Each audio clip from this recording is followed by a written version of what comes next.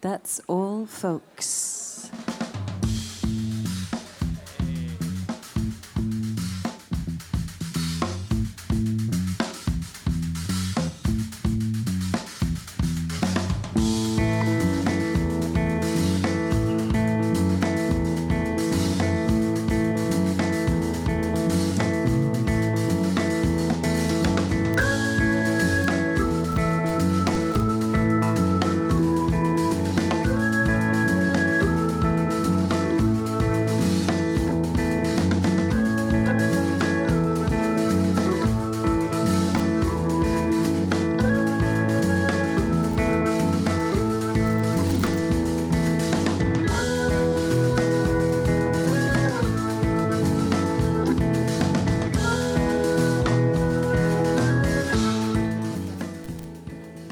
Benvenuti e bentornati a That's All Folks. Siamo qui da una Cosetta di Roma, lo sapete perché ci state guardando mentre gustate le ottime prelibatezze del loco. Benvenuti da Valerio Mirabella e Diletta Parlangeli, stasera detta Fussia. Ti posso chiamare Fussia? Sì, anche disastro visto che ho appena rovesciato bicchieri di acqua. Sì, sul controller che dovrebbe suonare la musica di stasera, ma va bene. Come stai? Abbastanza bene. Abbastanza bene? Abbastanza bene. Sibilante? Sì. Sibilante, una fussia sibilante. Tante S stasera. Live Folk Radio Show in diretta da una Cosetta su theroost.it. Salutiamo chi ci ascolta dal nostro sito, ovunque voi vi troviate. Sappiate che qui a una Cosetta si respira. Sì, si respira una bellissima aria, c'è la sala piena, si cena, si mangia alla grande. La Parlangeli è bella come sempre. Insomma. Sì, no, devo dire che ha una tenuta abbastanza natalizia stasera. Sì, tutta cuore. Mi metti una canzone di Natale? Una canzone di Natale, secondo me starà già nella scaletta di qualche artista che ospiteremo stasera. Vediamo, ragione. Però la teniamo in stand-by. Io, come tu sai, ho una grandissima passione per... Perché sei un tenerone. Io sono un tenerone, ma io credo che comunque le canzoni di Natale sono belle. Cioè, negli Stati Uniti ogni anno escono fiori di dischi di Natale di grandi artisti che non si vergognano. Noi pensiamo che siano delle operazioni commerciali, invece loro si divertono proprio a fare le canzoni di Natale. Esatto, loro e Mario Biondi. Loro e Mario da noi. Esattamente. E secondo me pure Mattia Lezzi, Anche Mattia Lezzi. Hai mai ascoltato Mattia Lezzi? Ti dice qualcosa questo nome? L'ho sentito, l'abbiamo anche visto. È proprio fresco. È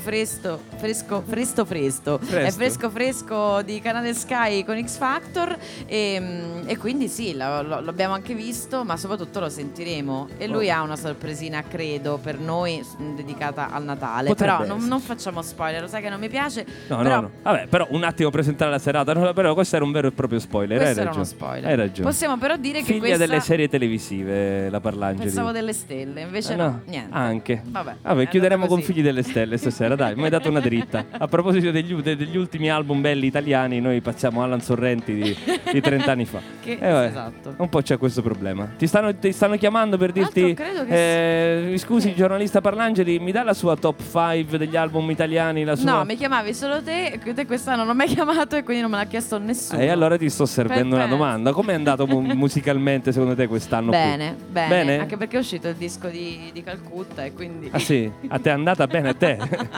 Se io punto su questo disco e poi volevo provocarti. Sì, lo sai che il mio amore è incondizionato, però volevo soprattutto urticarti come al mio solito. Vogliamo dire che questa è la nostra ultima puntata insieme per questo 2018, Valerio? Diciamolo. Diciamolo. Mi confermi nel 2019 o mi mandi a casa? Io ti confermerò una lotta in piazza per questa cosa. Parlangeli, io senza di te dove vado in questo momento? A Firenze di solito. A Firenze? È anche per questo che ti ho scelto, perché hai la battuta pronta e non alla romana ma alla fiorentina. Ti è rimasta questa. E vabbè, ricordiamo le origini multiple della nostra Parlangeli, nata in Puglia, cresciuta a Firenze. No, infatti no, ricordiamole male. Aspetta. Nata a Modena. Nata a Modena, cresciuta in Puglia. No, nemmeno. Allora dillo tu, dai. Allora, io sono pugliese, sono nata a Modena, sono cresciuta a Firenze. Era facile. Era facile.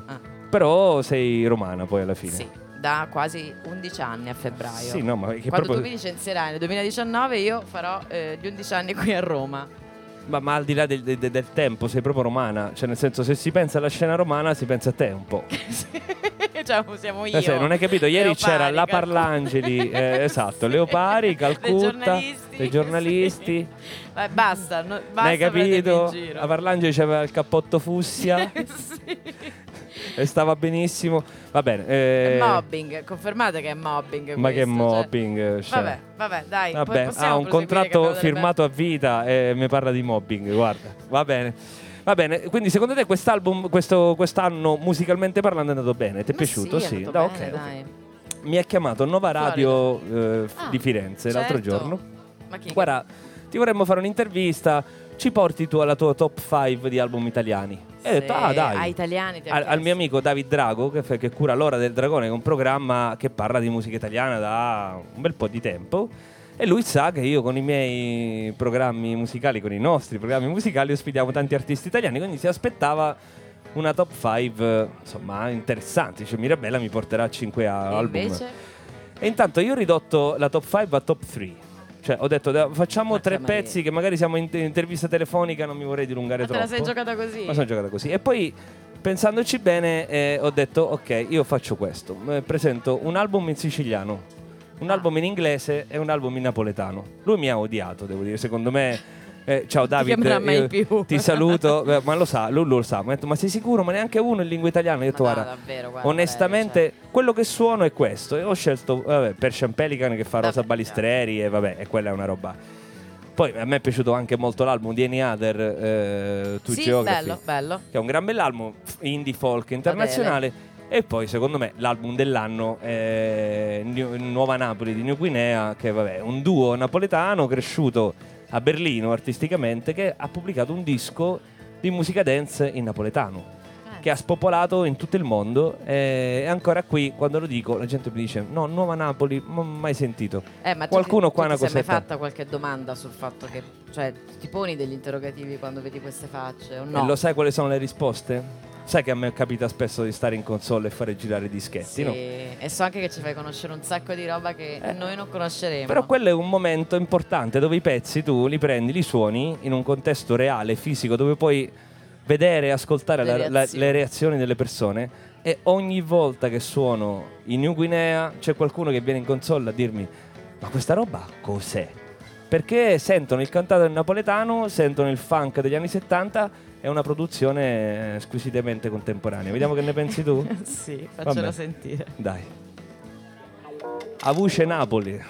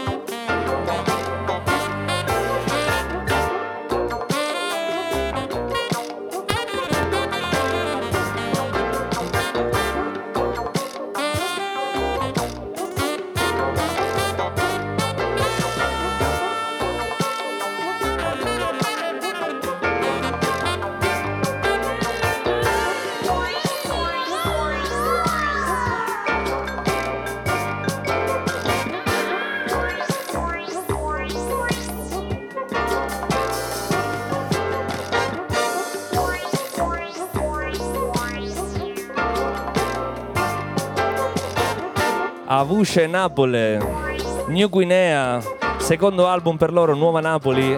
Io lo trovo veramente bellissimo. Quanto groova questo pezzo? Ci è piaciuto molto. Ti è piaciuto molto? Mi è piaciuto. Io parlo al plurale come se fossimo in tanti, ma sì. solo per lo spazio che ingombro, è solo una roba di comodità. Io credo di aver iniziato a far radio proprio per usare questo. No, perché noi pensiamo che questo sia vero, un bel ma noi pezzo. chi? Una cosa che si fa sempre in TV e in televisione. In Piace TV e in molto. televisione, soprattutto. Come va la TV? Bene. Bene? Sei davvero un mascalzone. A proposito di televisione, noi qui Esatto, te la stavo servendo. ma come mi alza proprio, mi palleggia questo Valerio Mirabella. E adesso schiaccio perché qui con noi sul palco abbiamo appunto Mattea, ciao, ce la possiamo fare? Mattia Lezzi. L'ho pronunciato bene, Lezzi? Delicato così? Ok. No, perché qui si raddoppia, si leva. Io direi Lezzi, per esempio, però ognuno ha il suo. Appunto. L'ho presa larga, ma avevi capito. Voce e chitarra, uno degli artisti che sul palco di X Factor ha presentato tra l'altro dei propri inediti. Adesso vediamo. Tra l'altro, prima storica che un artista di X Factor arriva a Dead Folks. Sanremo l'abbiamo bazzicato tantissimo. Non so nella tua no. Sì. No, assolutamente. Da quando ci sono io sicuramente. Sanremo tanti, prima e dopo, devo dire. X Factor è proprio il primo e non è un caso perché c'è grande qualità qui sul palco, secondo me stasera, quindi insomma. No, non fare quella faccia, Mattia. Vai. Dice che responsabilità. Irresponsabilità o responsabilità? Nostra responsabilità e la tua irresponsabilità.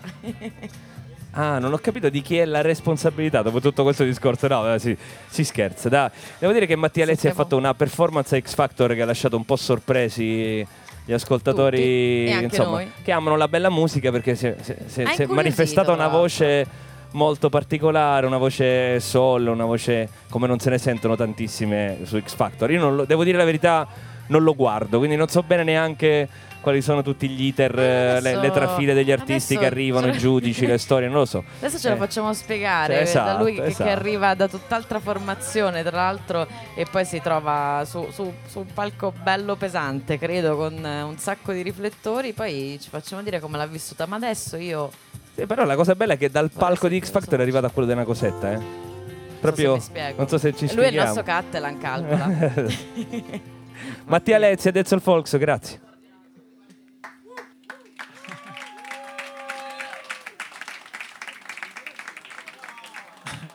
Grazie. Si sente bene fuori? Sì? Ah? Più vicino? Ok.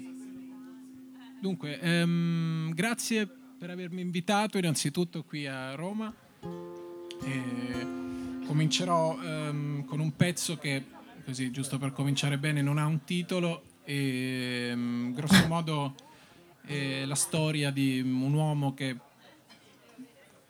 muove delle critiche amare verso il suo paese, ma in realtà poi è uno che non si dà neanche troppo da fare per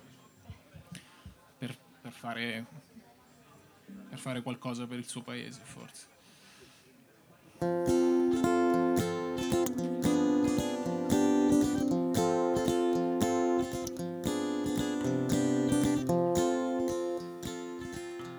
Il tempo cancella i capelli, coerenza e governi, ma ricordi a metà. Io getto il mio inverno disteso sul letto di fianco, leggendo domani. Ma tolto questo, dove sei tu? In tutto questo non ci sei più. No.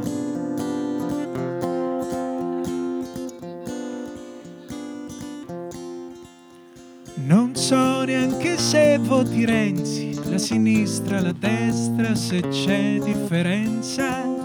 Sai, credo che questa tempesta chiamata protesta sia un varietà. Ma tolto questo, dove sei tu? Capisco adesso che non ci sei più.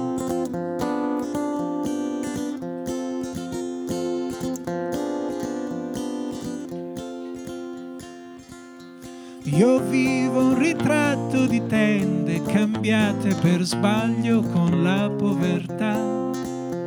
Ti ho vista sul tetto danzare vestita di bianco con la nobiltà. Ma tolto questo, dove sei tu? In tutto questo non ci sei più.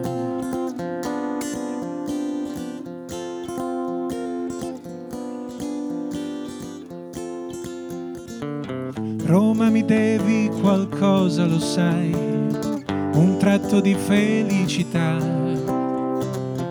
E tutto il vuoto che affoga chi è qua.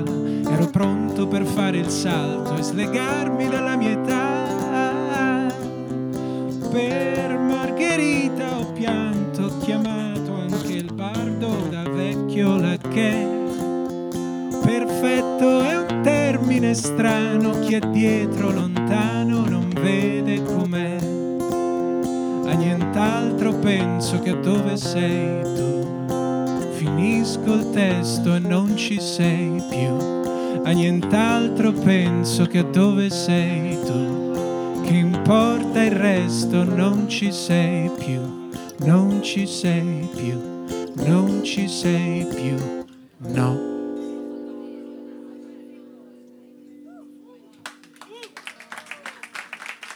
Grazie.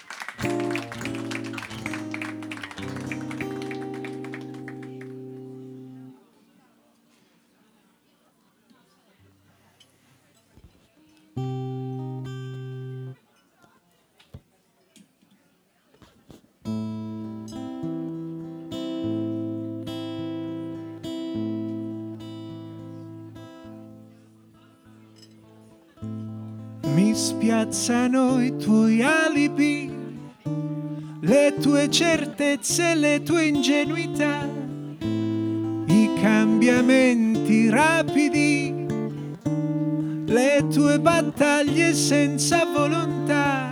Il tuo è un vuoto comico, vero? Lo so, lo so, lo so, il mondo sputa in faccia a quelli come noi. Lo so, il mondo se ne fotte dei tuoi alibi, però ti voglio un po'.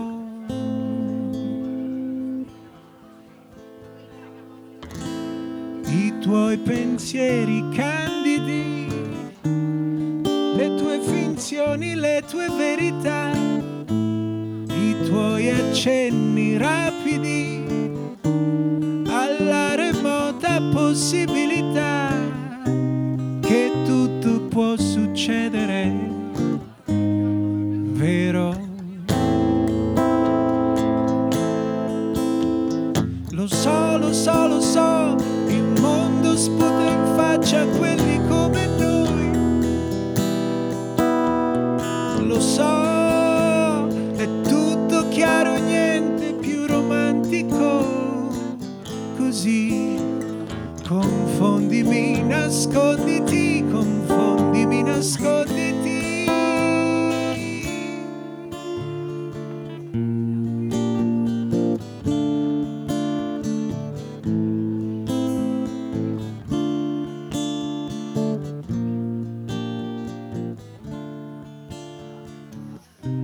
Il tuo è un vuoto comico,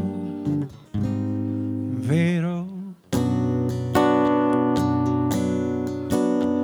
Lo so, lo so, lo so, il mondo sputa in faccia a quelli come noi. Lo so, il mondo se ne fotte dei tuoi alibi. Così confondimi, nasconditi, confondimi, nasconditi.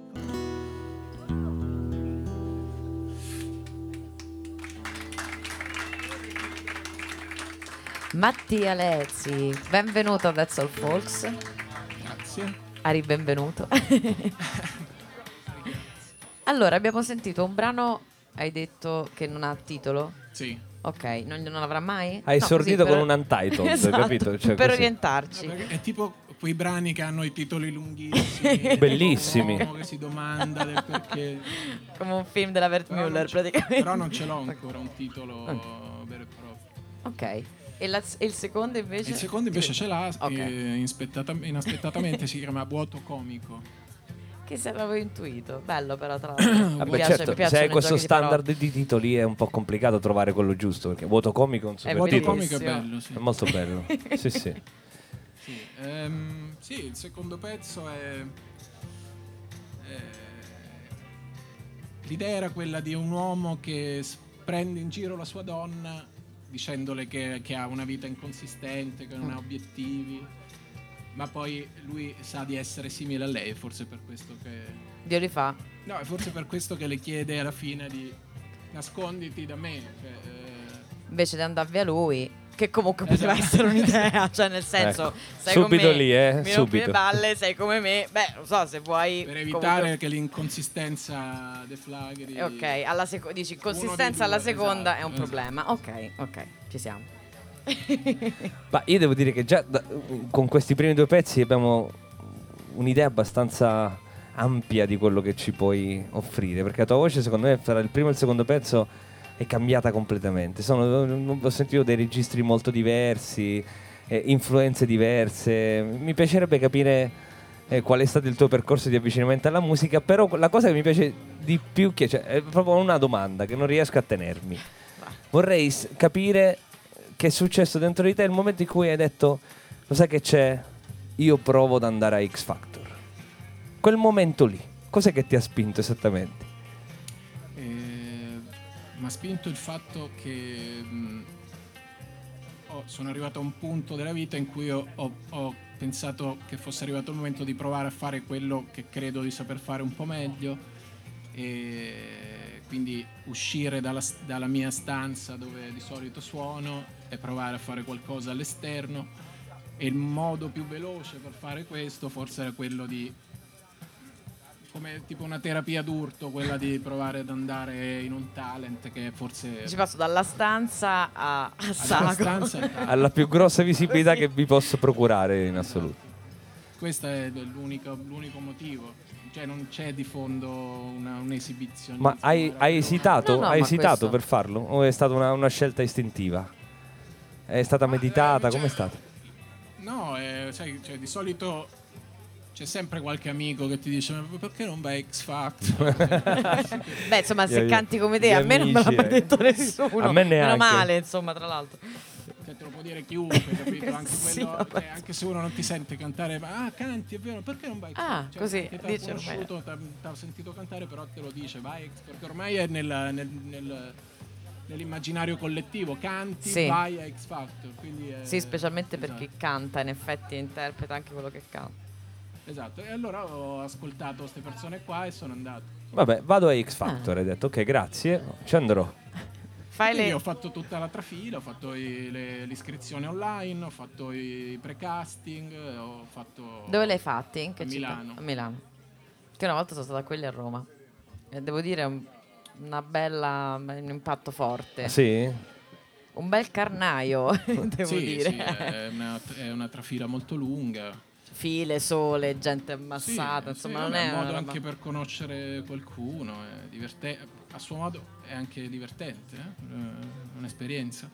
Poi sono entrato nella stanza alla fine, dopo qualche ora, nella stanza dove ti fanno il provino di autori del programma, e quando dopo aver fatto ascoltare 2 o 3 pezzi miei, perché volevano quando hanno saputo che avevo dei pezzi originali hanno solo voluto ascoltare i pezzi originali, e mi è venuta, li hanno fatti ascoltare 2 o 3, poi mi è venuta in mente, ho avuto questa intuizione di fare l'orto, perché pensavo che fosse una cosa che agli autori sarebbe piaciuta, perché sai, è una cosa strana, in televisione sicuro ci casca. infatti. È stato un amo vincente. Vedi? Quello, eh? Bravo. Senti, a proposito di psicologia dell'autore televisivo, ma ti hanno fatto qualche domanda per cercare di capire se c'era la famosa storia? Cioè se avevi No, un particolare no, guarda, vissuto? No, cioè, anche se ce l'avessi, la storia non attacca. Cioè, non gliel'avresti no. raccontato. Ah, vedi? È andato preparato È andato comunque, di strategia, abbastanza Lezi. consapevole. Hai capito come? Fatto bene. Sì, cioè, non credo che ce la farei a fare la vittima in televisione, cioè No, ma senza calcare la mano, dico, no, però, succede che uno provi a... Serve anche quello, voglio dire, TV, no, non se credo no che sarebbe un'altra cosa. racconterei di me fino al punto di diventare interessante per la storia piuttosto che per canzoni. E l'orto secondo te cosa aveva L'orto aveva, cioè per loro credo uno squilibrato in televisione che canta delle verdure. Quando l'hanno sentita hanno detto vabbè, questa è fatta. Okay. E questo e l'ho squilibrato anche Ce quest'anno l'abbiamo trovato. Bene, puoi accomodarti qui. Che poi squilibrato. Bravo, Tu vedi, però. sei cresciuto intorno alle verdure o no? Io sì, ho passato tutta la vita in campagna, quindi dopo anni di campagna e anni di orto dovevo dedicare una canzone all'orto. Giusto. Così come si racconta la realtà metropolitana, si racconta quella campagnola che è fatta di verdure. Di alberi, di fiori, di verdure, che male c'è? Ma un assaggetto ce lo possiamo Un antipasto di gustare? verdure. Esatto, un antipasto di Un antipasto, verdure. Proprio un fritto pezzettino. Un pezzetto, sì. Un pezzetto.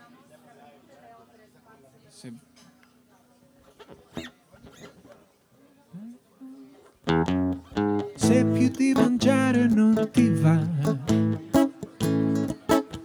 guarda quante cose buone abbiamo qui nell'orto. Abbiamo qui nello cavolo patata, sedano. Rigogliosamente crescono. Che cosa stai aspettando? È quasi pronto il pranzo, ma tu non ti fidi, che cos'è che non ti va? Dai, davvero preferisci rimanere ancora lì, rinchiusa in quel palazzo? Se più di mangiare non ti va, guarda quante cose buone abbiamo qui nell'orto. Abbiamo qui anche la lattuga è qui per te. Devi solamente saper scegliere. E appena arriva maggio, vedrai sarà uno spasso, ma tu non ti fidi, che cos'è che non ti va? Dai, davvero preferisci rimanere ancora lì, rinchiusa in quel palazzo. L'orto. Bellissimo. L'orto di Matteo Lezzi, bello. per quanto mi riguarda, mi viene in mente un'espressione inglese che è instant classic. Cioè questo proprio è un brano che può servire a capire, non so, perché maggio è una festa, perché spesso non si capisce quando le verdure siano di stagione, per esempio. Lo vedo benissimo come una colonna sonora per uno spot, chiaramente di Della qualsiasi- Orogel, credo. della Orogel. Chiaro, già me l'hanno chiesto. Ovviamente, ma io lo vedo anche da far ascoltare ai bambini, insomma, per capire, per cantare le verdure, per esempio. Cioè, ha anche una missione un po' didattica questo pezzo. Adesso parlare delle proprie canzoni è strano, però cioè, ha preso una piega strana in effetti questa canzone, perché è diventata molto trasversale, cioè ha più chiavi, secondo me ha più chiavi di lettura. Certo. Può far sorridere un bambino, può far riflettere un adulto, Esatto. può far dire ma che cazzo dice questo a uno che magari non gli interessa. Quindi Bello. E tra l'altro l'hai fatto su una melodia che uno può trovarsi a canticchiare senza neanche accorgersi che sta parlando di verdure. Credo sia quelle melodie che poi dici, che maledici, dici perché Ma meno male, Sì, meno sì. male. Quindi Vabbè, chissà che ne sarà di questo auguriamo brano. ottima sorte Esatto. all'orto. Allora, tu in realtà gestisci un agriturismo di tuo. Niente, oggi è la dislessia proprio Parlangeli. Diretta dislessia Parlangeli. Fussia. Esatto, Fussia. Ora, prima di arrivare a X Factor, cosa c'è prima, in mezzo? Tu hai sempre suonato? Spoleto, le Innanzitutto, verdure, la stanza, esatto. X Factor del Soul Cioè, Fox. esatto. In mezzo cosa c'è stato? In mezzo c'è stato un grosso disagio. No, No, scherzo. vabbè, non dico così. No, infatti non Ah, eri no. credibile, però. Diventa sessione terapeutica subito, occhio. Cioè, Cerco adesso la spettacolarizzazione delle emozioni. Dai, troviamo una storia adesso. Vuoi di dolore? hai capito il No, preambolo a guarda, che serviva? Ma non so, tendenzialmente un ragazzo così riflessivo, un po' solitario.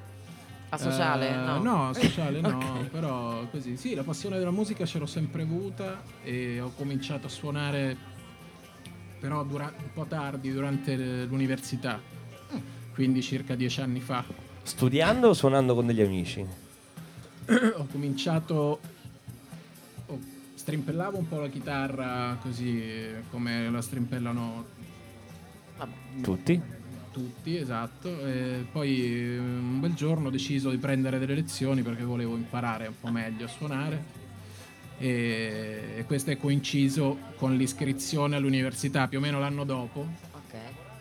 E infatti per circa 2 anni e mezzo, 3 anni ho fatto tipo un esame o 2 esami. Suonavo solo la chitarra e non studiavo mai. Però hai continuato, insomma, diciamo, a studiare, Esatto. non è che... Poi ho continuato, sì, poi ho finito l'università, ho studiato agraria e mi sono laureato, ho cominciato a lavorare per qualche anno nell'azienda della mia famiglia e poi un bel giorno ho pensato, vabbè, proviamo a vedere che succede se scrivendo delle canzoni, provando a investire sulla musica invece che su qualcosa di più lontano da me. E quindi un anno e mezzo fa ho smesso di lavorare, mi sono ritirato ulteriormente in campagna, ho scritto qualche canzone, sono andato a X Factor. E adesso cosa vedi? Adesso? Cosa vedi nel tuo futuro? Adesso che appunto... Adesso sì, ho questa attività, vabbè. Ok, quella a c'è. caso, ok, e poi principalmente cerco di scrivere altri pezzi e... Hai già un bel gruzzoletto di pezzi? Ma non ne ho tanti in realtà, perché non è che scrivo così velocemente. Cioè, magari l'idea arriva velocemente, però poi per chiudere Elaborazione. per chiudere il pezzo magari serve qualche mese, alcune volte.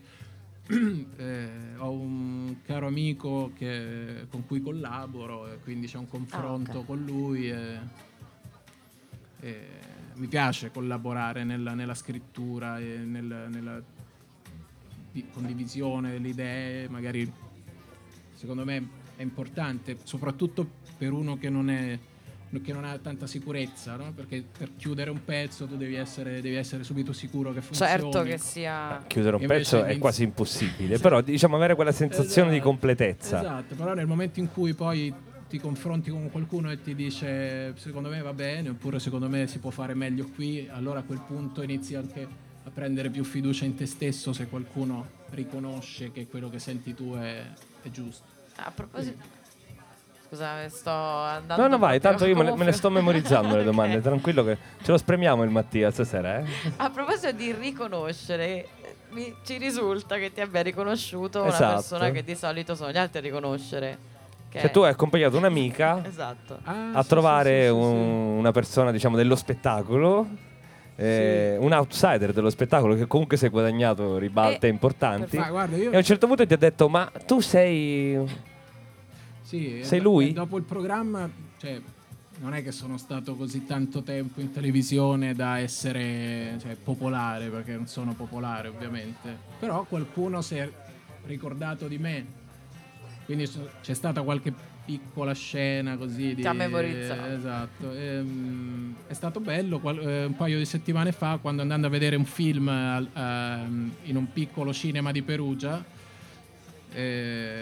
Gipi e Gero, Gipi il fumettista, Sì. il fumettista, Regista. disegnatore, regista, esatto. Quando mi ha visto, non so perché, evidentemente, non so, è rimasto colpito Gli dall'orto. sei piaciuto, Mattia? Esatto, quindi Niente, Come sei piaciuto anche a noi, sì, tra l'altro Cioè, mi hanno anche proposto di collaborare con loro. Adesso, cioè, non so. Per i video che fa per Sì, propaganda? sì, esatto. Ah, bene. Esatto. Propaganda live. Vediamo se succederà qualcosa l'anno prossimo ormai.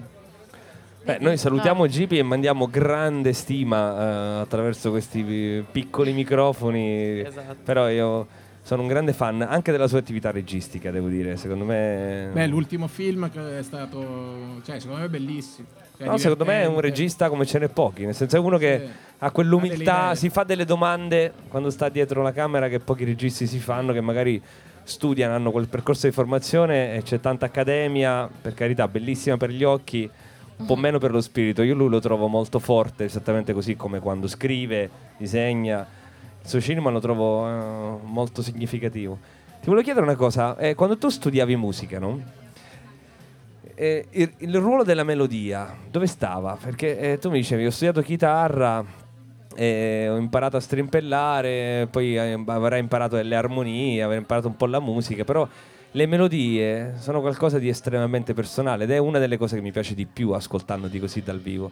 E nascono, cioè, o ce le hai o non ce le hai, quel talento melodico, quando è che l'hai scoperto? Perché la voce mi hai detto che è arrivata in un secondo momento. L'idea di cantare, tu volevi suonare. In effetti non è che sono sto gran cantante, cioè, mi sono concentrato un po' nello sviluppare un gusto musicale, un'attitudine alla melodia. Le melodie vengono da quello che ascolti sostanzialmente, è una sintesi che tu fai, cioè una rielaborazione di centinaia di melodie che hai ascoltato e nella mente si fissa qualcosa che ti piace di più e piano piano si compone un puzzle che diventa il tuo gusto e ciò che funziona per te melodicamente, ma sostanzialmente è un copiaticcio inconsapevole la melodia. Poi magari qualcosa può essere più originale, qualcosa meno, però l'importante è che funzioni. Non so se è deludente come domanda. No, anzi è molto onesta. Giocano tutti a fare gli originali. È molto onesto come. Io ho ascoltato tanta musica, ho ascoltato tanta musica, non so, la musica popolare americana degli anni 30, 40, 50, il jazz, queste cose qua, per cui ho tante cose assimilato. Ho assimilato tante di queste melodie qua. Musica brasiliana, non so. Quella si sente. Si sente spiccatamente. Sai che la Parlangeli parlava di Gio Barbieri, non so se lo conosci, però ha avuto un'illuminazione che secondo me è effettivamente una bella analogia, perché non so se lo conosci Gio Barbieri, è un autore che è anche arrivato a Sanremo 1 o 2 anni se non ricordo male. Però ha questo gusto un po' per il jazz, per la musica d'autore americana e non solo, e c'è tanto Brasile. Si sente il Brasile anche in quello che fai tu. Sì, sinceramente a me quando nella musica pop si sentono delle influenze non mi piace. Non ti garba, niente. Però ma la musica pop è influenze. Cosa sarebbe senza le influenze? Sai, quando marcatamente uno cerca di contaminare, non so, il pop, che ormai ha un'identità il pop, no? Però quando questo è un discorso ampio, dipende quale. Qual è la tua identità del pop? Cioè, come la definiresti l'identità del pop? Ci sono talmente tanti autori negli ultimi 40 anni. Ma delle nuove generazioni, ecco, adesso veniamo agli argomenti spinosi. Invece della nuova generazione, che poi sono in parte probabilmente coetanei, o forse qualcosa meno, perché sono giovincelli rispetto a noi. C'è qualcosa che ti piace? Io sinceramente non ascolto tanta musica contemporanea. E in effetti sbaglio probabilmente, però non so, c'è talmente tanta musica. Disco contemporaneo che hai ascoltato negli ultimi 2 anni? Uno solo? Ma dischi più che altro americani, forse italiani dici? No, quello che ti pare. Quello che ti pare. Ho ascoltato Calcutta. Vedi. E?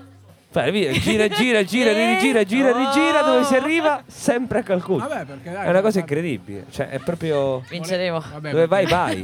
Volevo. Ciao Edoardo, ti vogliamo bene. Sì.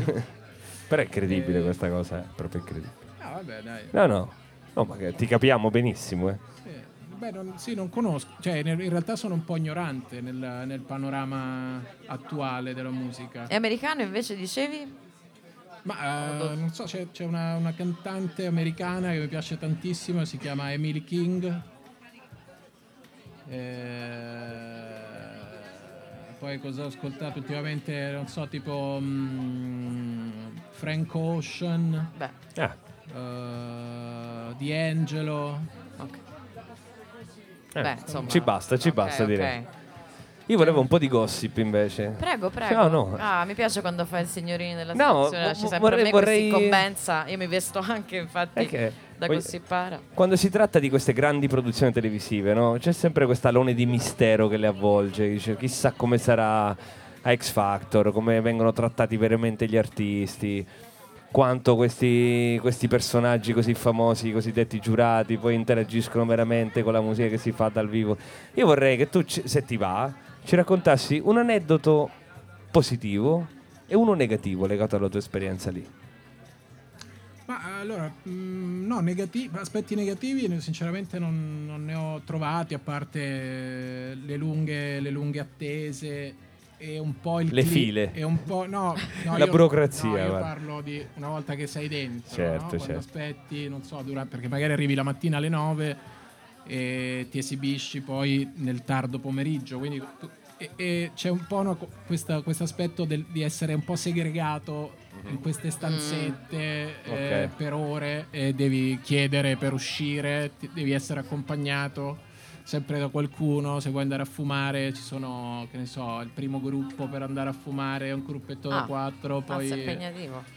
sì, devi essere sempre Un insieme soldatino, a qualcuno della produzione. Ma questo ovunque tu perché? Perché vada. non devono uscire Ma spoiler o...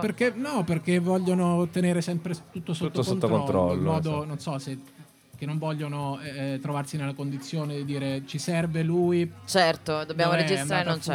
fumare, Certo. cioè, quindi anche a sproposito ti seguono, anche quando non serve, lo fanno proprio Di default. di default, esatto. Ok.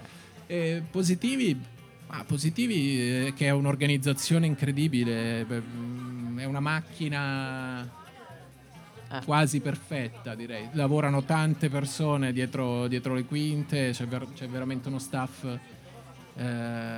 super organizzato ed efficiente, direi. Sì. Bello, io invece vado ancora indietro. Mi piace perché leggendo le note biografiche mi ha colpito questa tua passione, non lo so, che è un po' strana per un ragazzino che avevi per i collegi.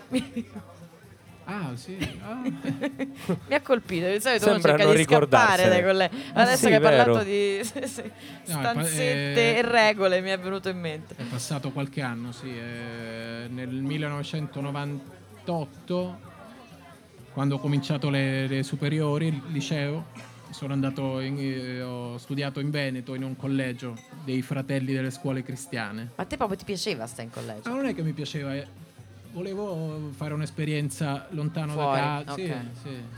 No, in realtà l'obiettivo era quello dell'Accademia Navale al Morosini a Venezia. Ecco. Ho fatto il concorso, sono entrato, però già dopo meno di un mese ho capito che non potevo rimanere lì. Perché? Perché era una vita, cioè, un po' impossibile, specialmente il primo anno era veramente dura. Ah, ok. Sì.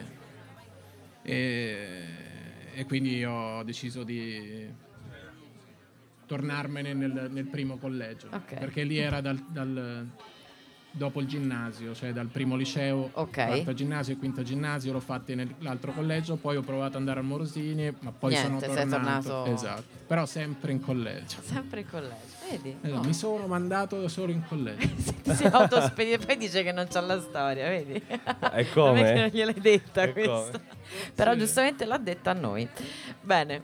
Va bene, ma vabbè, ci aspettiamo un album prima o poi. Sì. Dai. Ti piace questa storia di creare un album? Cioè, ti emoziona l'idea di avere Mattia Lezzi e il titolo del tuo disco? Sì, cioè mi piacerebbe. Per fare un album tendenzialmente uno dovrebbe avere, non so, tipo 30 pezzi E sceglierne e 9. sceglierne 9. Ecco, speriamo che io riesca Oppure ad ne averne scrivi 9. 9 meravigliosi Esatto, così. e intanto boom. usciamo così.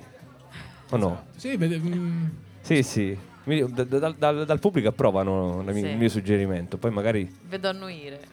anche io. Va bene, io volevo ringraziare Guido Gaito, che è stato comunque il nostro gancio, il nostro hook, che è stato veramente prezioso, che ci ha suggerito di imitare Mattia, che insomma veramente dalle stanze dell'agriturismo di Spoleto ai palchi di X Factor. La prima esibizione live è proprio qui a una Cosetta ai nostri microfoni, quindi di questo siamo veramente contentissimi. Sì. E lo lascerei al suo pezzo di congedo, che dici? Cosa ci fai sentire? Ce lo vuoi dire o no? Beh sì, io in realtà ho una canzone di Natale, non so se... Bellissimo. A cuore, subito cuori. Non so se è troppo presto per una canzone di Natale, però è... Ma figurati, qui 15 dicembre, manca una settimana. Qui se non ci vediamo auguri sono partiti da almeno 2 settimane. Esatto. Guarda com'è vestita. Vabbè, adesso Fussi. basta, l'hanno capito come sono. No, vabbè, ma è che mi piace troppo questa cosa. Sei natalizia stasera, che ti devo dire? Ci fai felici con la canzone di Natale. Che canzone è? Beh, è una canzone strana, si chiama la canzone buonista del Natale. Ok. Sì, cioè non so neanche come definirla, è un po' le atmosfere, le classiche atmosfere del Natale, però con un pizzico di attualità. Ok. Un po' di tradizione, un po' di attualità. Va bene. Già che fai una canzone di Natale, a me mi hai conquistato proprio.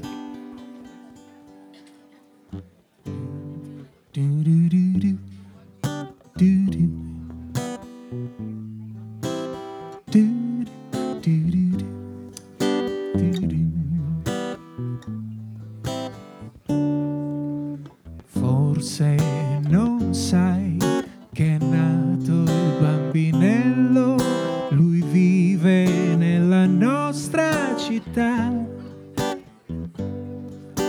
Forse è giallo e nero come lo straniero, forse è italiano come te. Se accenderai la parte del cervello preposta all'amore e alla bontà, tossici o Salvini, zingari o vicini, non rovineranno il tuo Natale di felicità. Forse non sai che è nato il bambinello che viene per la nostra libertà. Dice che sia scuro come il futuro di chi non ha cuore l'onestà, ma se spegnerai la parte del cervello preposta alla nostra aridità, zingari o meloni, tossici o burioni, non rovineranno il tuo Natale di felicità.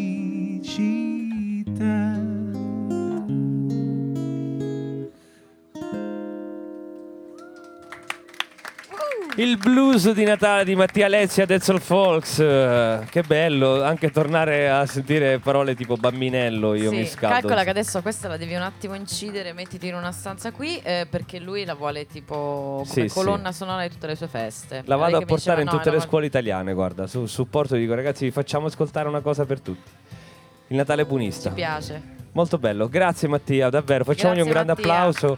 Grazie di essere venuto qui. Un disco.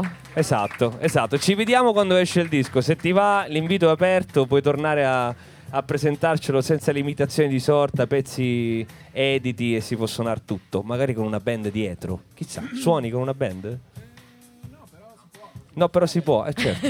Sì, a Natale puoi, tra l'altro. A Natale puoi, esatto. Il famoso jingle. Grazie davvero. Grazie, un altro applauso Mattia Lezzi. E Parlangeli anche che finalmente è riuscito a dirlo bene. Mirabella. È vero, io volevo ringraziare l'altro Mattia, che è il nostro fonico, che Sì, tra l'altro grazie. sta sistemando un cambio opla. palco per te, perché tra pochissimo torna ai microfoni di Rust e Dead Soul Folks Mimosa Campironi, che è un artista che io ospitai ai tempi dell'uscita del suo primo disco. Ospitasti? Oh, sì, Che si può bello dire? che usi il passato remoto. No, Io sono cresciuto a in questo passato- mondo di passato- passato prossimo. Sono contenta. io Ospitasti Mimosa. Quando? Sì, Quando? ospitai Mimosa, non lo so, 2 anni fa. Le solite puntate al femminile, se quelle che mi vengono criticate, ma perché le donne le devi fare tutte insieme? Ma che, Non lo so, perché? è che perché è bello Fa quando ci mettere sono- insieme le donne, no? Cioè, Sì, hai voglia. quando ce n'è 2, 3, 4 la situazione diventa sempre più interessante. Più ce n'è, più è bello. Noi ci siamo trovati anche insieme, che eri tipo l'unica quota azzurra del palco. Devo dire è stato molto Ah sì? divertente. Spesso, perché ti Sì, dico... dovremmo farlo più spesso. Diletta, ma perché non invitiamo quest'altra e poi mi trovo l'unico maschietto lì a... Sai che fatica. Dai, vabbè. Comunque No, si invece chiamava La Terza Guerra, quel ecco, disco lì. Esatto, anche io l'ho conosciuta così. Mimosa, Esatto, con la nel Terza frattempo è uscito Guerra. il suo secondo disco che si chiama Hurrah. Urrà. O Hooray, come si direbbe in inglese, ma è Hurrah. È uscito per la Tempesta Dischi da pochissimo, l'ha presentato qui a Roma al Monk, so che è stata una grandissima serata, ha accettato di venire qui con noi a suonarcene un estratto dal vivo insieme a Stefano Calandri, che suonerà una chitarra elettrica, direi violinata, se mi passate il termine. Quando Mimosa mi ha detto mi porto un chitarrista che suona la chitarra come fosse un violino, Hai detto, io, vabbè, io ho pensato, sì, ma pensa che effetti che avrà questo stasera. Invece si è presentato proprio un chitarra e archetto, quindi un po' come i Sigur Rós o Jimmy Page. Nel frattempo, aspettando questo momento qui, Sì. tu c'hai, dopo che l'abbiamo evocato e rievocato, un grande autore napoletano, ricordiamolo. Sì, napoletano, romano d'adozione da credo un annetto, Gio Barbieri, e questa è Zenzero e Cannella.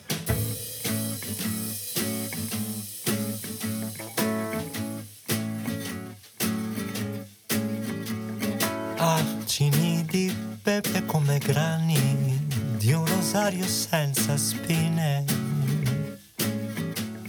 paprika che asciughi le promesse di una vita senza fine.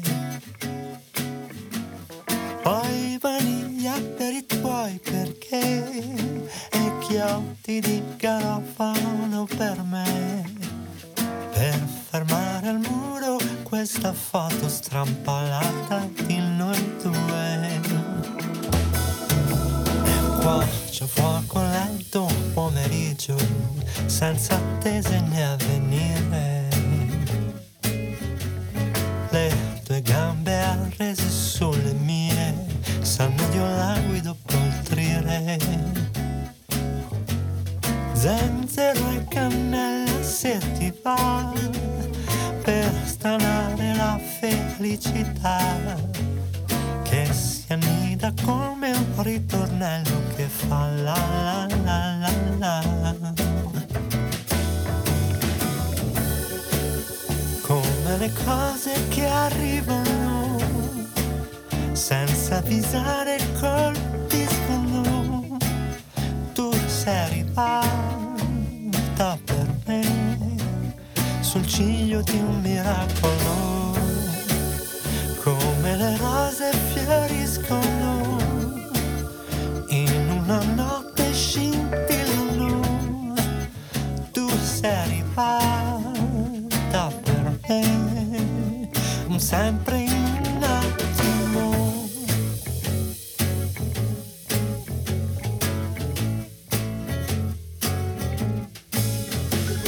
Perle di ginepro come stelle sotto un cielo di vernice. Curcuma e coriandolo a condire i tuoi occhi come olive. Non ci somigliamo neanche un po', eppure che ci lega non lo so. Mescolare bene prima di servire il mondo insieme a te.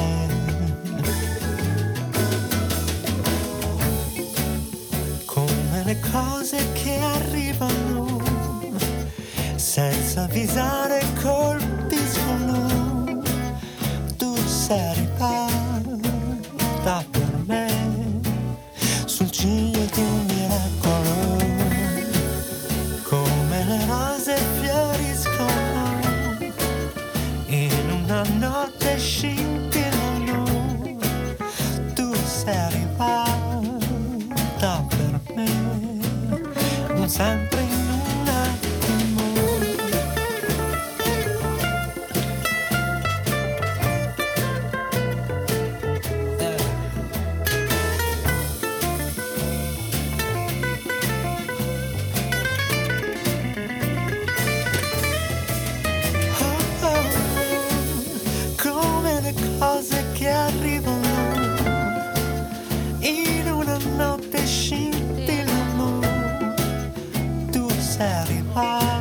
Sì, canta, ti prego. No.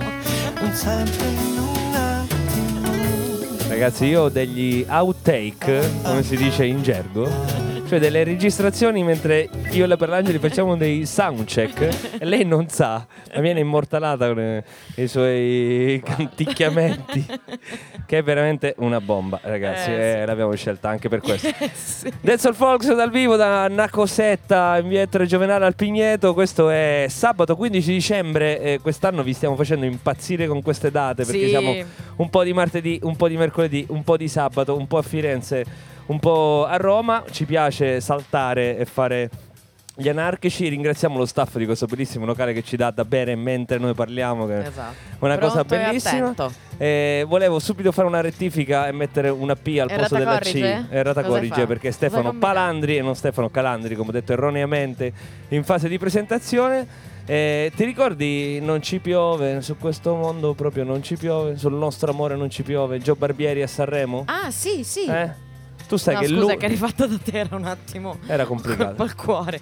Sì. Sì, io penso di avere l'unico singolo formato CD Ma davvero? mai comprato proprio di quel pezzo lì, perché che vi devo dire, mi sono innamorato prima di follemente. allora- Sono uscito, sono andato da Music City, che era il negozio di dischi E di anche Catania solo di dei allora, singoli. e ho detto io vorrei questo pezzo qui. Cioè, a riascoltarlo oggi forse è un po' l'avresti ingenuo, comprato. però a me è vero che Gio Barbieri somiglia a Mattia Vero? Lezzi. Sì, Vero? sì, Ok. è vero.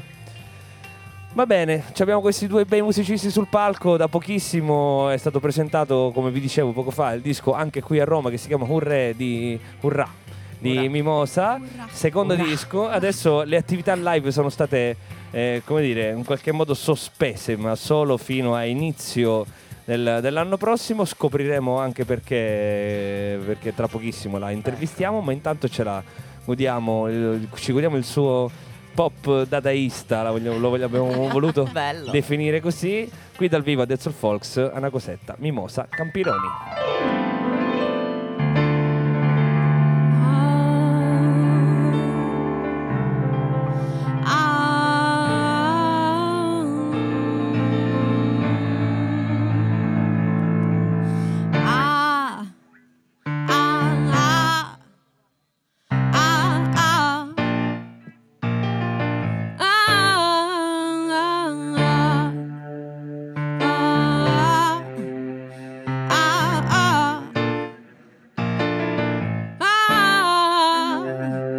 Io volevo solo stare un po' con te, oltre le 1000 cose da fare.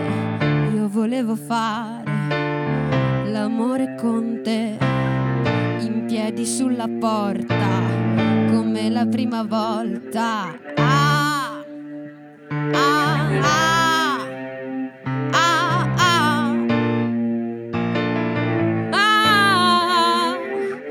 Ma il mio dolore è un attentato al cuore e quando non lo so esplode.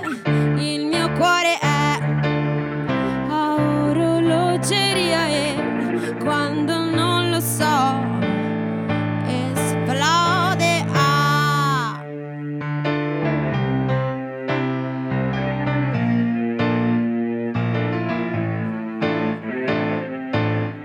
Hai ragione tu, non ti ho detto tutto, ma non ho finto mai di essere diversa. Hai ragione tu, non ti ho detto tutto, ma volevo solamente riposarmi un po'. Ma il mio dolore è un attentato al cuore e quando non lo so esplode. Il mio cuore è a orologeria e quando non lo so esplode.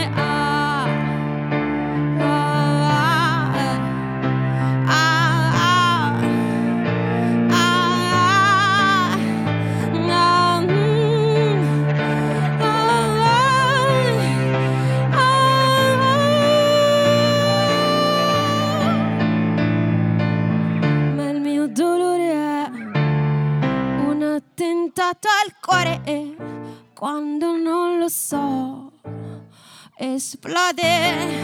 Il mio cuore è a orologeria e quando non lo so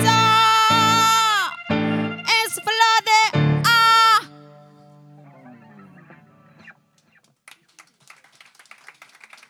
Grazie.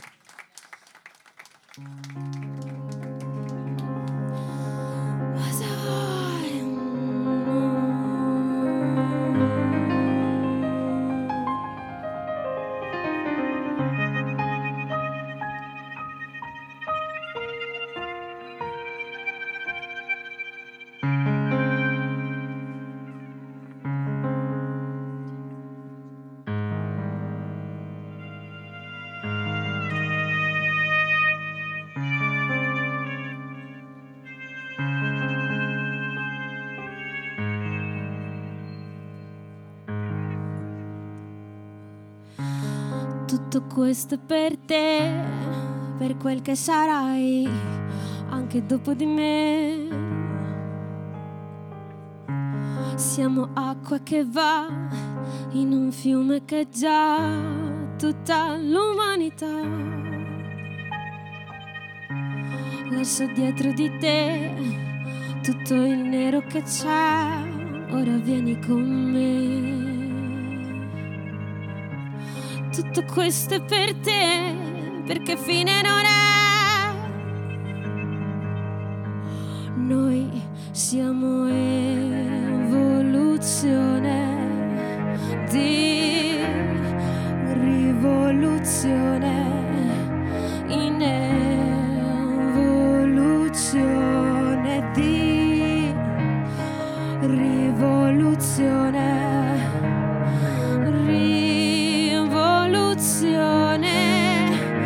Di evoluzione in rivoluzione di evoluzione.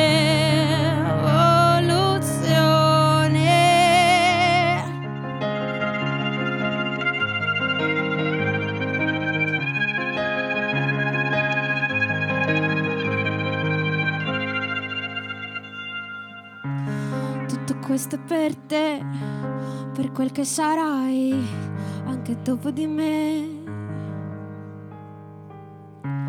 Resto un passo da te nello spazio che c'è prima della realtà. Lascia dietro di te la tempesta che c'è, ora vieni con me. Tutto questo è per te, perché fine non è.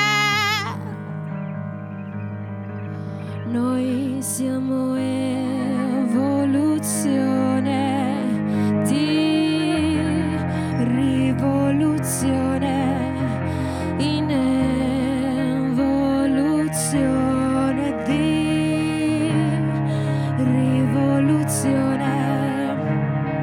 Rivoluzione di evoluzione in rivoluzione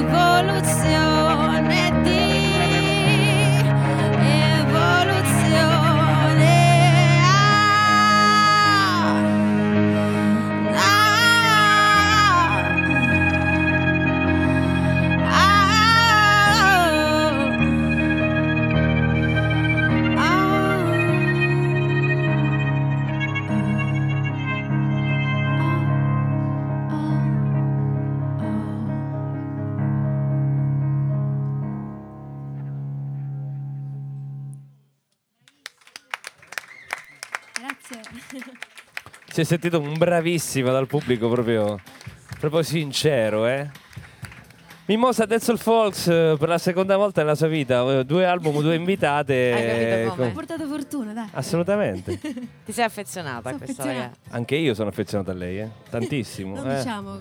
Ma io lo No, so, no. la cosa strana è non essere affezionati a lei, essere affezionati. No, sto scherzando.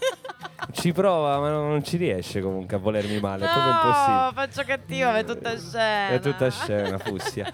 Va bene, primo disco prodotto tra l'altro con Leo Pari, un grande amico di Casa de Roost. Esatto. Mi ricordo quando Mimosa registrava il suo disco a Gas Vintage Records, invece questo secondo disco l'hai prodotto con Davide Toffolo dei Tre Allegri Ragazzi Morti e poi è uscito per La Tempesta. Com'è nato il sodalizio con Davide? Allora, ho incontrato Davide Toffolo perché abbiamo fatto insieme una trasposizione teatrale di un fumetto che lui ha scritto che si chiama 5 Allegri Ragazzi Morti e io ero l'anima pianista. Facevo esattamente spirito di una ragazza in coma, ero io. E facevamo questa cosa, suonavo le sue canzoni e lo mettevamo in scena il fumetto. Perché il tuo rapporto col teatro è molto stretto. Sì. Hai fatto Sì, ho avuto delle da forti crisi di Giulietta panico a- nella mia vita e che non riuscivo più a suonare. Questa è la storia vera, che io ho avuto dei gravi problemi di panico, non riuscivo a diplomarmi e quindi sono andata a fare un corso di teatro e per un periodo ho smesso di suonare. E poi invece ho ripreso a suonare Sei tornato. e quindi adesso unisco le cose. Quindi il teatro ha curato la Valori crisi? terapeutici. In realtà no, però sì, mi ha aiutato. Sì. Ma panico rispetto all'esame o alla musica in generale? No, proprio la musica Cioè, perché tu quando fai la musica classica devi essere perfetto, devi fare una serie di lavori precisi sulle mani, sugli appoggi, devi essere perfetta, devi ripetere, devi conservare una cosa che già esiste. Si chiama conservatorio perché in qualche modo conservi un'eredità. Pensa che non ci avevo mai pensato al Neanch'io. conservatorio in questi termini. Effettivamente. Neanch'io. Sì. O ti mettono in frigo. E poi tu quindi hai tutta detto quella diciamo pressione e tensione alla perfezione adesso tutto Sì, esatto. un'allitterazione e ma ti aveva fatto disamorare della musica o era proprio un'ansia di No, vedevo proprio paura? vedevo nero. Dicevo, Dio, ho studiato tutte queste ore per cosa niente. e vedevo nero e non capivo più nulla. Ok, E lì è arrivato il pop a salvarti comunque, o no? Sì. Beh, la prima canzone che ho scritto è stata Terza Guerra, ero un po' incazzata, diciamo. La prima Sì, canzone beh, che hai vabbè. scritto è stata Sì, la Terza Guerra. seconda. Ci fai sentire semplicemente qual è il drive di piano? Per darvi un'idea, Mi sembra di impazzire, andare in giro per Milano e vedere tutte quelle ragazze in bilico sui loro plateau. Mi sembra di impazzire, hanno chiuso un gran teatro per farci un bel supermercato dove vendono pregiati patè. Mi sembra di impazzire, mi hanno rubato il tempo ad aspettare in fila per fare il documento. Mi sembra di impazzire, tu mi hai lasciata sola in mezzo ai grattacieli che coprono i tramonti. Sono la figlia del lontano futuro, sono zingara come una gatta, sono la figlia degli anni 90 in preda a una crisi economica erotica. Sono la terza guerra mondiale, sono la terza guerra mondiale, sono la terza guerra mondiale, sono la terza guerra mondiale. Ah, sono allergica a mia madre, vorrei conoscere mio padre il giorno del suo funerale e dirgli è banale il tuo male. Mi sembra di impazzire con tutta questa gente a cena, pesce crudo per dimagrire, estinzione all you can eat. Perché sono stanca, perché ho finito i soldi, perché giro a vuoto per riempire il vuoto. Mi sembra di impazzire, tu mi hai lasciata sola in mezzo ai grattacieli che coprono i tramonti. Sono la figlia del lontano futuro, sono zingara come una gatta, sono la figlia degli anni 90 in preda a una crisi economica erotica. Sono la terza guerra mondiale, sono la terza guerra mondiale.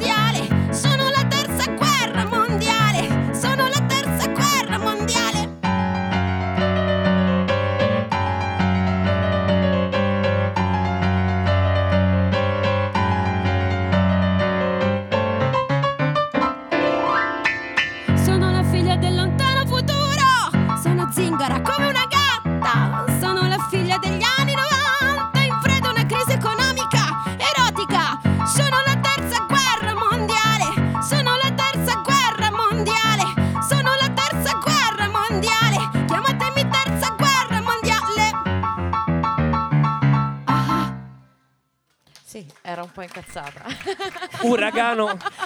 Uragano Mimosa Campironi. Ero un po' incazzata.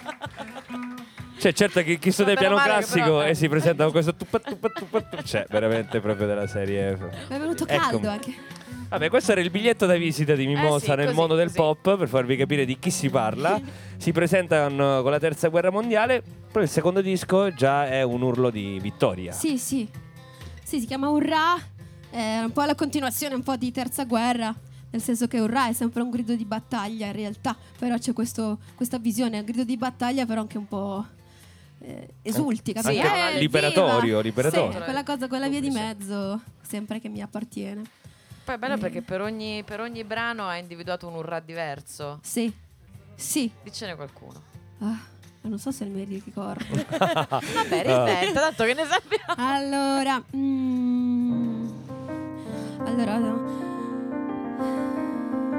c'era l'Urrà dell'amore, che è la canzone che ho scritto che ho cantato prima, che si chiama Attentato al cuore, che è la prima canzone d'amore che ho scritto veramente. E appunto il mio amore è identificato come un attentato. Non so Sì, se... avevo notato, l'ha presa bene.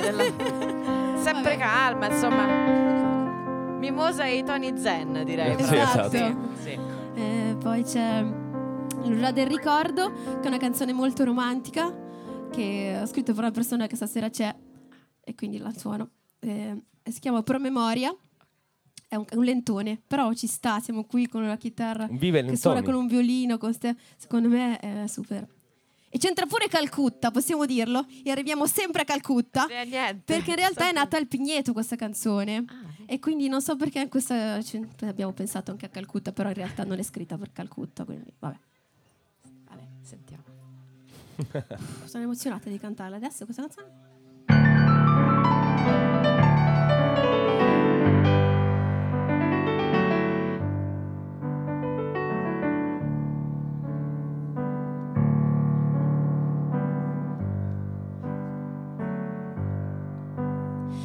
Farsi riparare i gesti dell'amore e poi lasciarsi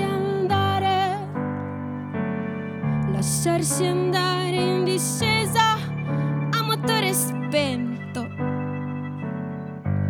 per prendere il gelato.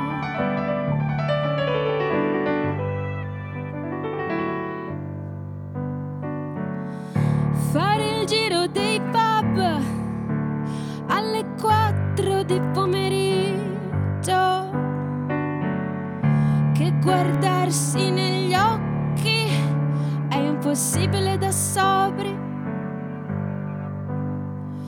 togliere il peso ad ogni passo più leggeri per restare allacciati alla nostra gravità.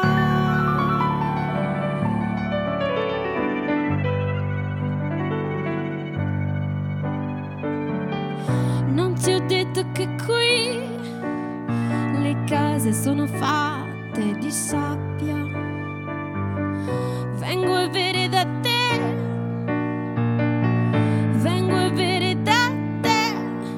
nella tua casa fatta di sabbia.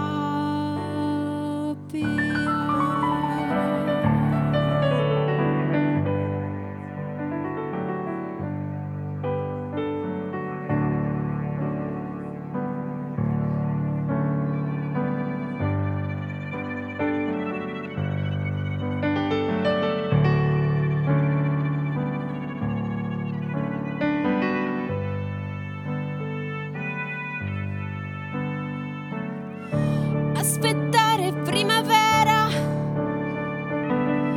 per slacciarmi un bottone, ricominciare a respirare senza fretta, spremuti di limone,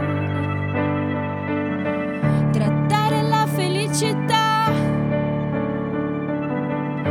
come un organo qualsiasi, errore dopo errore, tagliare il filo dove scorrono le lacrime, smettere di dire parole planetarie, perché mi manchi dappertutto.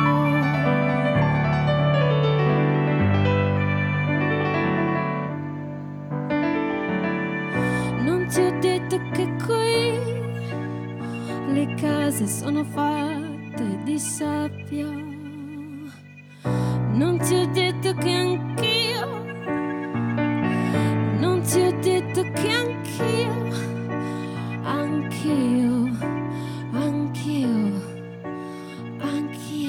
sono fatta di sabbia.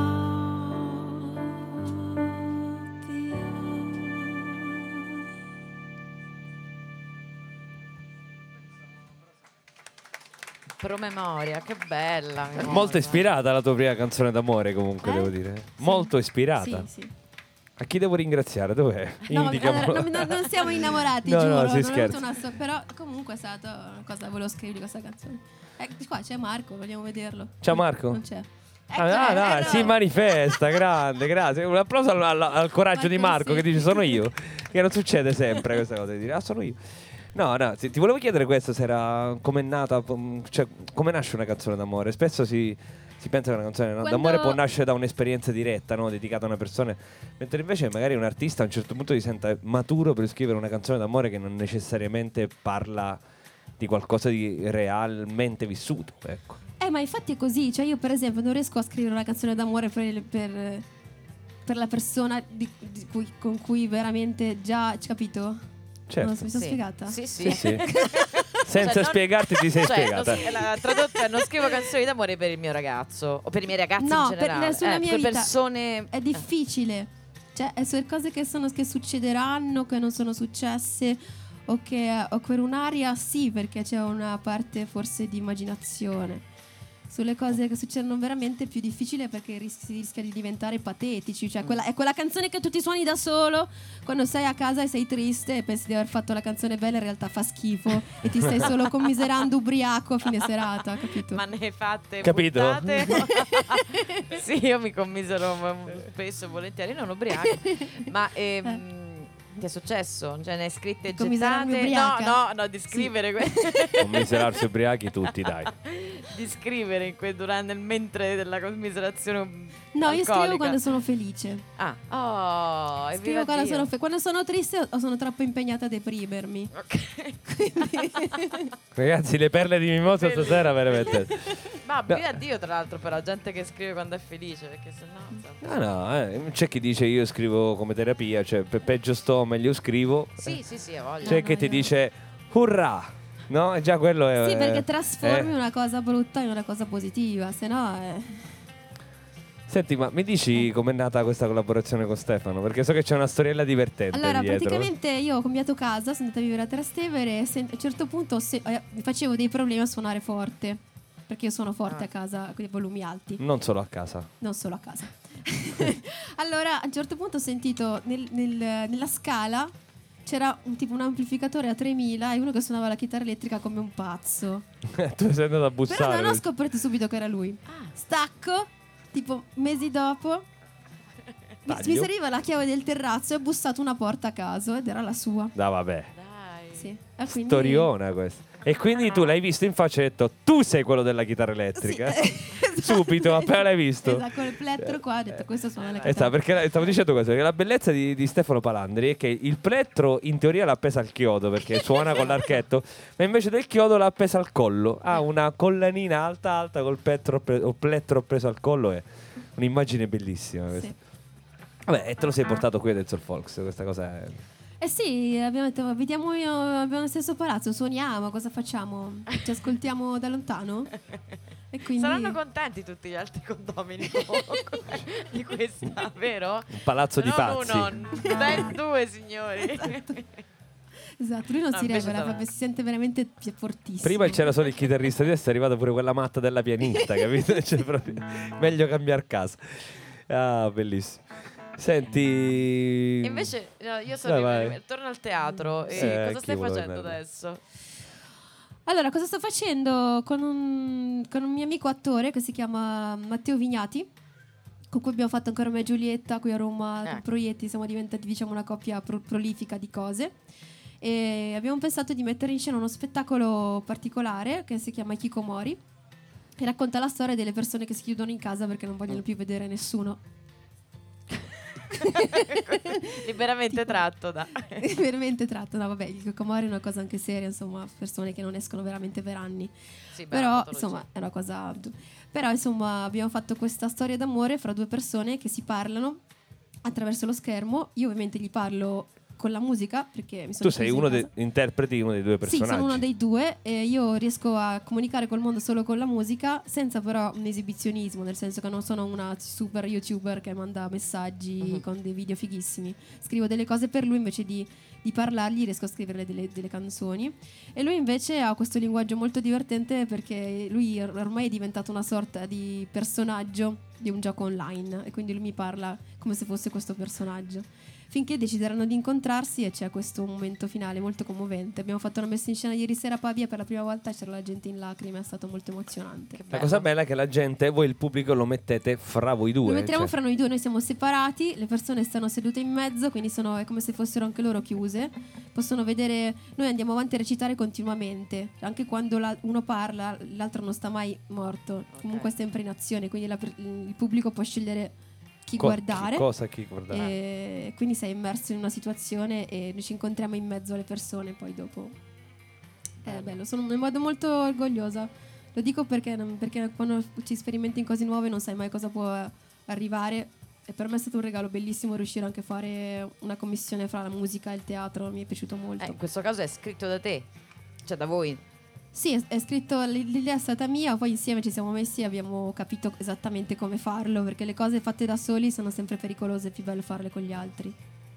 Ci ricordi come si chiama lo spettacolo? Hikikomori, il mondo visto da una stanza. La cosa bellissima è che questo spettacolo ha pensato di farlo vivere all'indomani dell'uscita del suo disco. Mimosa ha fatto questa strategia commerciale invidiabile, sì, saranno ragazzi, contenti, da presentare a... Non è colpa mia se i finanziamenti in Italia e le cose che ti danno arrivano 3 anni dopo che tu le proponi. Dai, Quindi l'avevi chiesto durante il avevo primo. l'ho preso un anno fa e il disco è uscito e così, abbiamo lo spazio, non puoi dire di no, e allora l'ho fatto. In verità era un complimento che ti volevo fare, perché ok. comunque no, Non ho scherzo. capito. No, scherzo. Vabbè, no. No, è perché nel senso che quando un artista è poliedrico alla fine si deve un po' confrontare con tutto quello che arriva, no? Cioè, Sì. adesso ho fatto un disco, mi è data l'opportunità di fare uno spettacolo, faccio lo spettacolo, il disco lo porto a spasso a febbraio, mica. Sì, l'hanno Sì, che è dobbiamo uscito a fare? novembre, non è D'altronde certo. sono tutti lavori precari, no? Quindi tutti insieme ne fanno uno. sì. E la televisione non la fai più? C'è stata una tua parentesi televisiva, se non ricordo male. Sì, come attrice sì, ho lavorato in televisione, sì. Però diciamo che fare l'attore è un lavoro un po' particolare perché sei sempre alla mercé di tante cose. Insomma, dipende dal tuo talento fino a un certo punto, dipende da tanti ingredienti, ecco.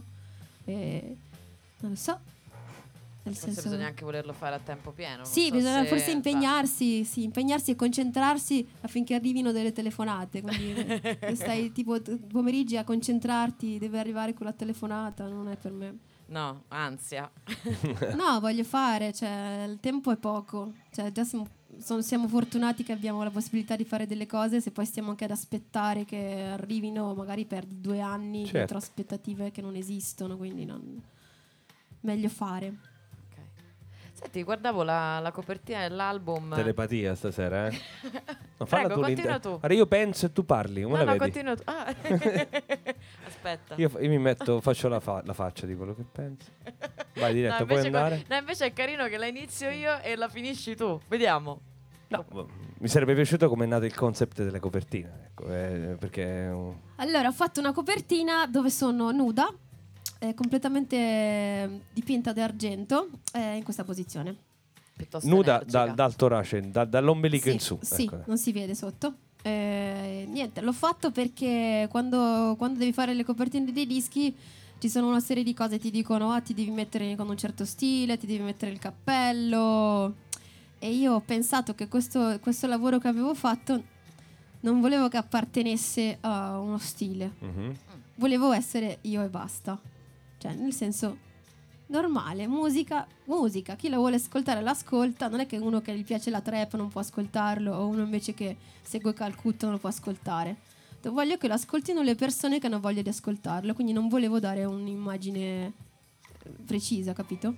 E allora volevo essere nuda e invece il mio produttore fa forse un po' troppo Forse Questo è Mimosa bellissimo. un po' L'artista che troppo. dice nuda, il produttore dice no, non si è mai sentito No, infatti, proprio. ma mai proprio. Viva il E produttore. allora l'ho fatta, mi sono dipinta d'argento anche perché questo disco è abbastanza elettronico, nel senso ci sono degli elementi elettronici e l'argento simboleggia questa parte elettrica. Ecco. Energica, io Che direi, bello. una copertina Energica. energica. Il giorno della pittura d'argento, come è andato questo shooting? Bene, Bene. è Cioè, andato bene. Siamo messi lì, eravamo tutti sporchi. Ci abbiamo messo una settimana a levarci i residui di glitter e cose, però è stato figo molto. Che Molto brava, bello. che bello. va bene. Vuoi Io- fare qualche altra domanda che però posso fare io? Vediamo, pensa. Vediamo che No, succede. adesso sono... Ma io ho voglia di musica perché Mimosa Anch'io. farla chiacchierare sì, ma poi Freme. Freme. esatto. Allora, Siamo Carta nelle tue bianca. mani. Esatto. vogliamo fare Vedi? Urrà? Questo è simile alla terza guerra, però è Urrà, è Urrà.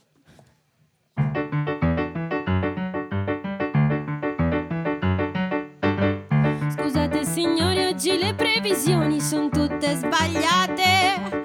L'alta pressione è in crisi e la gente si vende le case.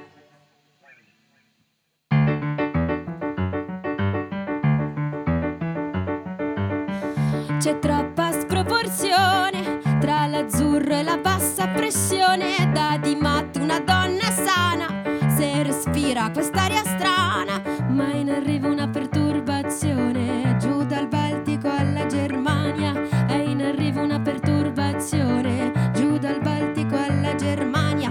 Ciao mamma, io non le vedo le rovine sullo sfondo. Mi piace pensare, quando piove andremo in vacanza. Ciao mamma, io non le vedo le rovine sullo sfondo. Mi piace pensare, quando piove andremo a dormire. Urrà, urrà, che sarà, sarà. Urrà, urrà, che sarà, sarà. Urrà, urrà, che sarà, passerà.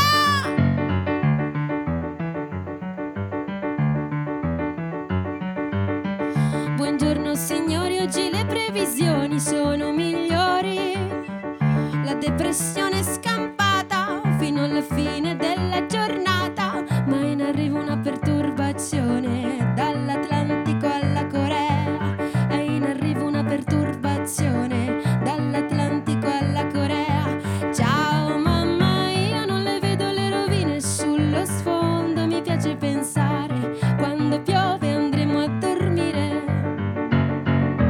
Ciao mamma, io non le vedo le rovine sullo sfondo. Mi piace pensare, quando piove andremo in vacanza. Urrà, urrà, che sarà, sarà. Urrà, urrà, che sarà, sarà. Urrà, urrà, che sarà, passerà.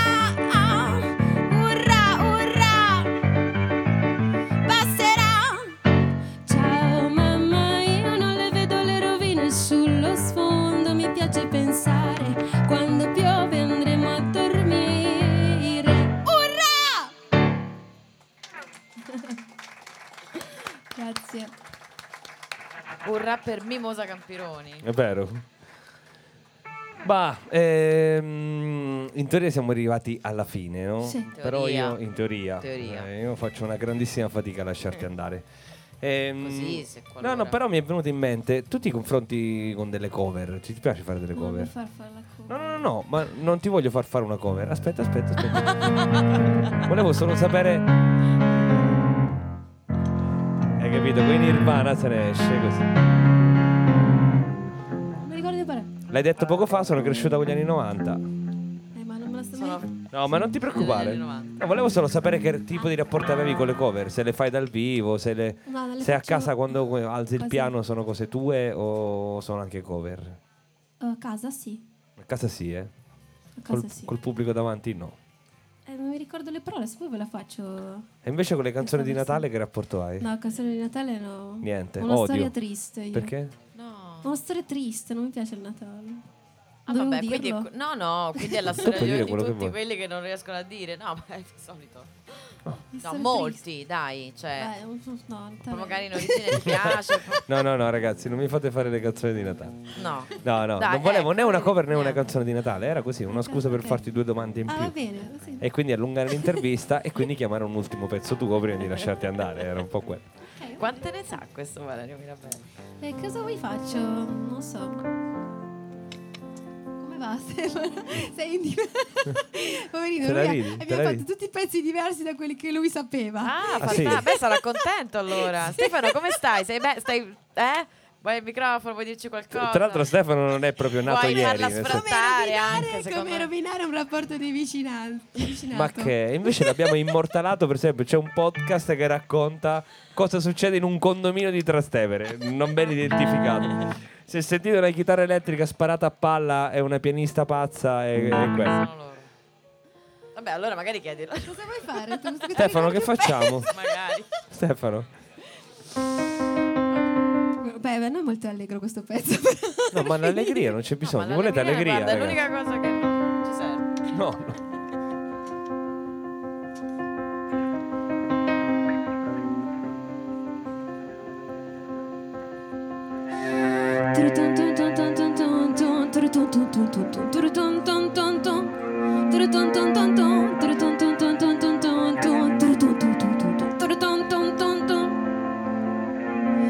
Delle scarpe e un rossetto, occhiali da sole,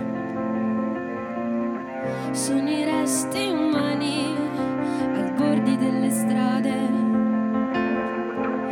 Mi ricordo l'odore di mia madre, le corse nelle case per guardare la partita in televisione. Volevo essere libera come l'America, ma ho imparato a camminare sulla terra che esplode. Hanno vinto loro con la messa in scena della mia videovita. Hanno vinto loro con la messa in scena della mia videovita. Videovita, videovita, videovita. Tu, video, vita, videovita, videovita.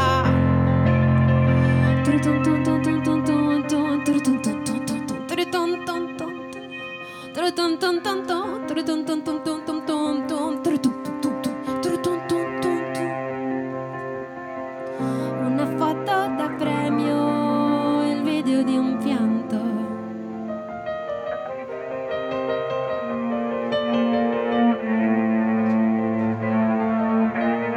Sono i resti eclatanti di un bombardamento.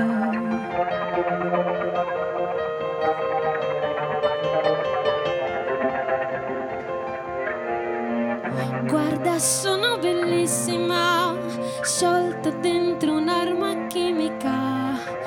Brilla il cielo da lontano, mangiate popcorn. Volevo essere libera come l'America, ma ho imparato a camminare sulla terra che esplode. Hanno vinto loro con la messa in scena della mia videovita. Hanno vinto loro con la messa in scena della mia videovita. Videovita, videovita, videovita. Tu, video, vita, videovita, videovita. Ho vinto io, ho messo in scena la mia videovita. Ho vinto io, ho messo in scena la mia videovita. Videovita, videovita, videovita. Videovita, videovita, videovita. Trutun tun tun tun tun tun tun. Trutun tun tun tun tun. Trutun tun tun tun. Trutun tun tun tun tun. Mimosa Grazie Campironi, mille, grazie a te. Questo è l'applauso di una Cosetta. Grazie. Stefano Palandri alla chitarra violino. Alla chitarra violino e a canzoni che non sapeva di dover fare. Esatto. Va bene, viva questo misterioso condominio a Trastevere, grazie mille per essere stata con noi. Grazie Hurra è il mille. suo ultimo disco, uscito da poco per la Tempesta Dischi, Sì. ascoltato su Spotify. Ce l'hai qui? No, cavolo. Ma Non ce l'ho. Vabbè, C'è su internet però. c'è su internet. Certo. Però magari qualcuno qui voleva acquistarlo, chissà com'è, chissà come suona. Vero, Elettronico. Elettronico, Un po' come sì. la copertina. esatto, argentato. Io lo acquisterei solo per la copertina. No, nel senso, anche per quello che Andate c'è a vedere dentro. la copertina per vedere com'è. Esatto. Esatto, Noi abbiamo esatto. creato una serie di Aspettative. immagini. Esatto, è giusto. No, le aspettative saranno assolutamente ripagate. Esatto. Va bene, grazie bel pubblico a voi. qui a Roma, Grazie grazie agli mille. artisti che sono stati con noi, grazie a Mattia. Auguri. Ok. Auguri. Buon Natale. Ciao, buon Natale. Anche a te. Buon anno, cose del genere. Ci vediamo presto. Come stai? Non lo Che so c'è? se ti voglio vedere presto. Ma come no? E basta, oggi tocca La scossa col microfono. verso l'acqua. Si sta emozionando Fussia. Oddio, sì, Fussia. Oh, tra l'altro me l'hai detto tu metti Sigur Ross. Mo so cazzi, se piangi mi dispiace, No. Non ti commuovere diretta. Buon Vabbè, Natale. Non lo so, a te. Ci vediamo a gennaio. A Ciao gennaio, a tutti. 9, Ciao. 9 qui. 9 qui.